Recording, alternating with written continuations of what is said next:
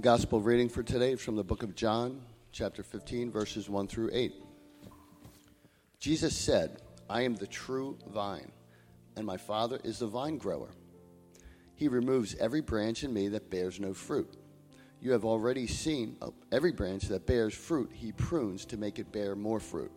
You have already been cleansed by the word that I've spoken to you. Abide in me as I abide in you. Just as a branch cannot bear fruit by itself unless it abides in the vine, neither can you unless you abide in me. I am the vine, you are the branches. Those who abide in me, and I in them, bear much fruit, because apart from me you can do nothing. Whoever does not abide in me is thrown away like a branch and withers. Such branches are gathered, thrown into the fire, and burned.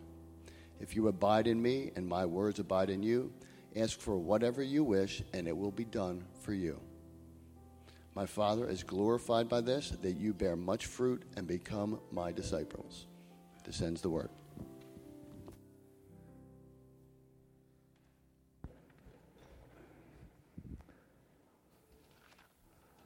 Thank you, Mike. Good morning, everybody. Good morning. It's good to see you all as we gather for worship this morning. Please pray with me.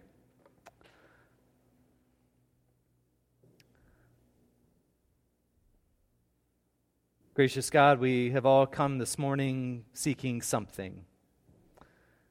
We long to know you. We long to feel connected, rooted, whole, forgiven, refreshed, healed, or made new.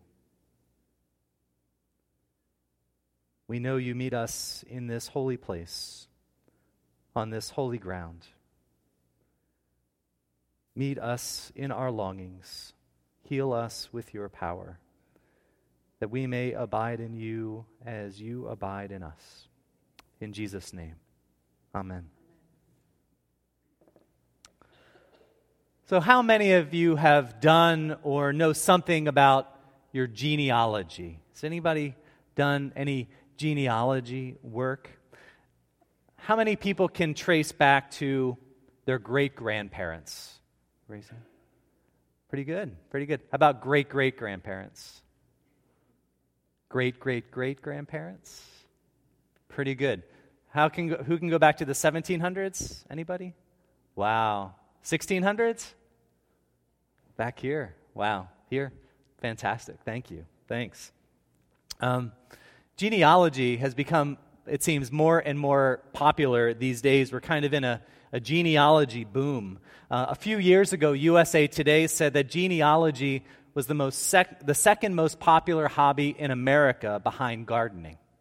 And there are websites and TV shows and now DNA testing to trace your heritage. It's become a multi-billion-dollar industry.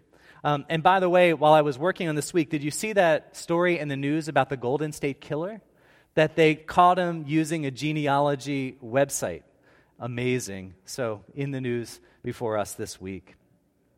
But why has genealogy become so popular, do you think? Well, there's no doubt that it's easier now with technology, and that the more people do it, the more information we have, the more connections that we can make. But there's also a deep longing in us to know, I think, where we came from, who we are, both of which may give us some indication of where we are going. We like to know our roots and to feel rooted in a world that is constantly changing. Harvard professor Henry Louis Gates hosts the great PBS show Finding Your Roots on genealogies. And he said this, he said, "I love genealogy. I think that if people do their family tree and have their DNA analyzed, it'll help break down barriers. It helps people realize that we're all the same at the level of genomes. Our experiences are very common, especially in terms of immigration," he says. "We're all here, we all have a story, and doing someone's family tree is like opening a secret door you didn't know existed." He says, "I think a lot of people turn to finding your roots because there's so much anxiety about the present. There's anxiety about the present and the future, and that means you turn to the past for security, to ground yourself. People want to find stability by knowing where they came from, on what foundation they stand. I think that's why genealogy is so popular today." I actually don't know that much about my own genealogy. There wasn't much talk in my family about the old world. I think somebody just along the way decided we're just Americans and that's that. And my dad used to jokingly warn us that not to look too far back in our history because we were bound to find horse thieves or some such thing. So there isn't too much there that I know. So what I have are really fragments of my lineage. My dad's side are probably descended from Scots-Irish who were imported to the western border of the U.S., which at the time was the Appalachian Mountains. And my great-grandfather was an Appalachian coal miner. And so when we go down to ASP, I feel a great affinity for the people and for the land there. The only story I know about him is that when he'd come home from the mine, he'd be covered in soot, and he'd go into the bathroom to clean up, and when he came out, he was perfectly spotless. My grandfather, his son, was a Baltimore cab driver. And on my mom's side, they were Germans who worked the land for a living. My mother grew up in relative poverty. My parents went to school at night, got good jobs. I was the first in my family to go to college full-time, and what do you know, I wound up at Harvard. And these fragments tell me that my life, my family, has a kind of trajectory, that each successive generation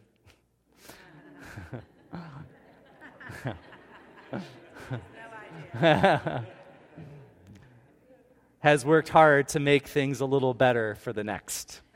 And so in that, I feel the joy of my forebears and also a responsibility to carry it forward.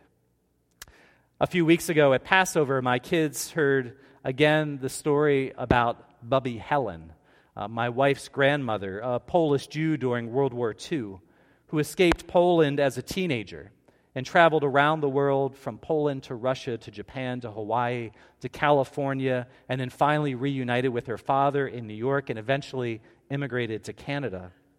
And it's the defining story of Jenny's family that illuminates their Jewish identity, explains the fact that why there are so few Alboims in the world, and why they hold their family so close, and why they hold so fast to being Canadian.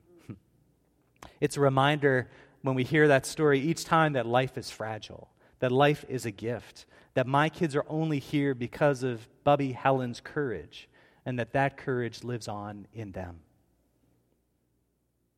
These kinds of stories, and all of us have these stories, whether they're just fragments or maybe the stuff of legend. These stories tell us who we are. They tell us where we've come from and something of what we're made of. And they shape who we hope to be. They give us a history, a trajectory, a sense of responsibility and hope. They remind us that we're connected to something that began long before us and will continue on long after us. They tell us that the present is deeply connected to the past and to the future. They tell us that we're connected, that we're interdependent, and we are integrated. And this is what I've been musing on these past couple of weeks as I've reread Jesus' teaching about the vine and the branches. He says, "Abide in me as I abide in you. Just as the branch cannot bear fruit by itself unless it abides in the vine, neither can you unless you abide in me. I am the vine, you are the branches. Those who abide in me and I in them bear much fruit, because apart from me you can do nothing." Simply put, God is the vine grower, Jesus is the vine, and we are the branches. We draw life from Jesus as we pass it on to bear much fruit in the world. We are rooted in Jesus, and we are intertwined with each other and part of something much larger and broader than we can imagine. You know, so often faith becomes very individualized or localized. When we think of the church, we may think of those particular service times we attend, or those people in our congregation, or the few congregations in our lives to which we have belonged. But being a part of the church is something that's much bigger, something that's been going on for 2,000 years, and where on this very day, billions of people around the world are hearing Bible stories and praying and singing and worshiping the same God. Our roots are deep, and our beloved community is wide and sprawling. In our divine ancestry, there are disciples and early church women who fueled the Christian movement. And in a reading for today, which we didn't hear, there was an Ethiopian who insisted on being baptized and took that faith back to Ethiopia, which is now one of the most ancient centers of Christianity in the world. There are saints and martyrs and reformers and revolutionaries, immigrants and refugees. And did you know the largest Lutheran populations are in the world are first, as you might imagine, where it all started, Germany. But then after that, Ethiopia, Tanzania, Sweden, Indonesia, Denmark, India, Finland, Norway, the U.S., Madagascar, Nigeria, the Netherlands, Papua New Guinea, and Namibia. Our roots are deep and wide and diverse. As one commentator writes about our gospel reading, in a vine, branches are almost completely indistinguishable from one another. It's impossible to determine where one branch stops and another branch starts. All run together as they grow out of the central vine. We are descended from this divine DNA, which we pass on to each successive generation through many of the good things that we celebrate this spring. Baptisms, first communions, confirmations, welcoming new members, and bearing witness to God's love as we serve our neighbors. You know, last Sunday we baptized Alexa Harley here at the 9 o'clock service. And in that moment, as the water was poured over her head, she became part of the lineage of God's people, infused with our history, our story, our hopes, and our dreams, and she carries it forward and will make it her own. And Jesus calls us, invites us to abide in that vine, to find ourselves rooted in the family of God, and to find ourselves rooted in Jesus himself. And there are so many ways that we abide in Jesus. We pray, we worship, we serve. But just a little later in John's Gospel, Jesus tells us exactly what it means to abide. He says, "As the Father has loved me, so I love you. Abide in my love. If you keep my commandments, you will abide in my love. And this is my commandment, to love one another as I have loved you." To abide in Jesus is to love one another in the world that Jesus loves, to love it passionately, faithfully, fiercely, and unconditionally. He says, "As the Father has loved me, so I have loved you. Abide in my love. I have said these things so that my joy may be in you and that your joy may be complete." I think all of this can sound a little abstract, but to make it more real, sometimes I like to think back in my life over the years of the people who have shaped me in my faith and calling, to do a kind of spiritual genealogy, starting with my childhood pastor Scherer, and working my way onward. Might be interesting for you to do sometime. And when we do that, I think we see that faith is not transmitted just through the air or osmosis. It's transmitted through people. And so we look to those saints among us who show us the way and set the tone, who we are able to model our lives after. 2 weeks ago during confirmation class, we had a dinner together as we learned about Holy Communion. And Moose Ott, who many of you may know from his wonderful desserts at Coffee Hour, was our special guest. So Moose cooked the whole meal for all of us, all 50 of us. And then I asked Moose if I could interview him and talk about his love of cooking. Because he cooks not just for Coffee Hour, for a confirmation class, he cooks for our Soul Sisters luncheon, our Ash Wednesday luncheon, for our nursery school teachers. He and Lori pick up food for Chosen 300 every month. And he bakes and cooks for anyone and everyone. And it's a great ministry and a gift that he shares with others.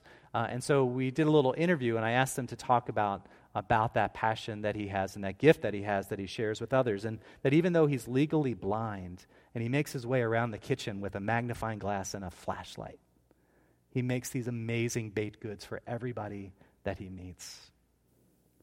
And it makes me so happy in this thing called church that I get to be connected to somebody like Moose, that we get to be connected to somebody like Moose, and that we get to be connected to each other. Really, it's a true gift to know that we are part of God's beloved community, that each of us have a place and a role and a gift and a ministry to share, and that we can see that in each other. Sometimes we're able to see it better than you can see it in yourself. And to know that together, we can love the world that God loves so much. In our first reading, it says, "Beloved, let us love one another because love is from God.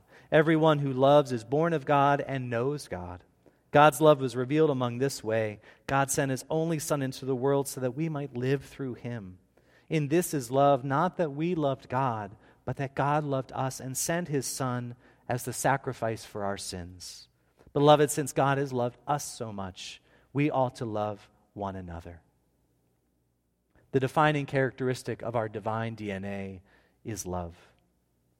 And it reminds me of my favorite part of our Harry Potter script from Holy Humor Sunday, which is probably my favorite saying in the whole Harry Potter series, which you may have heard me quote every now and then.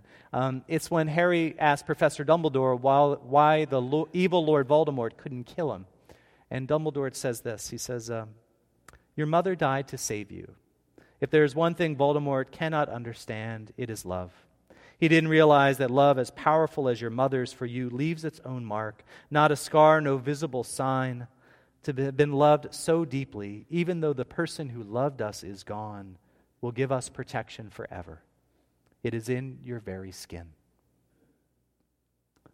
The love of God and the love we experience through God's people is the heart of who we are. It is the heart of our identity and our life's work. It grounds us, it gives us protection, and it sends us into the world with great courage to share God's love with the world. Amen.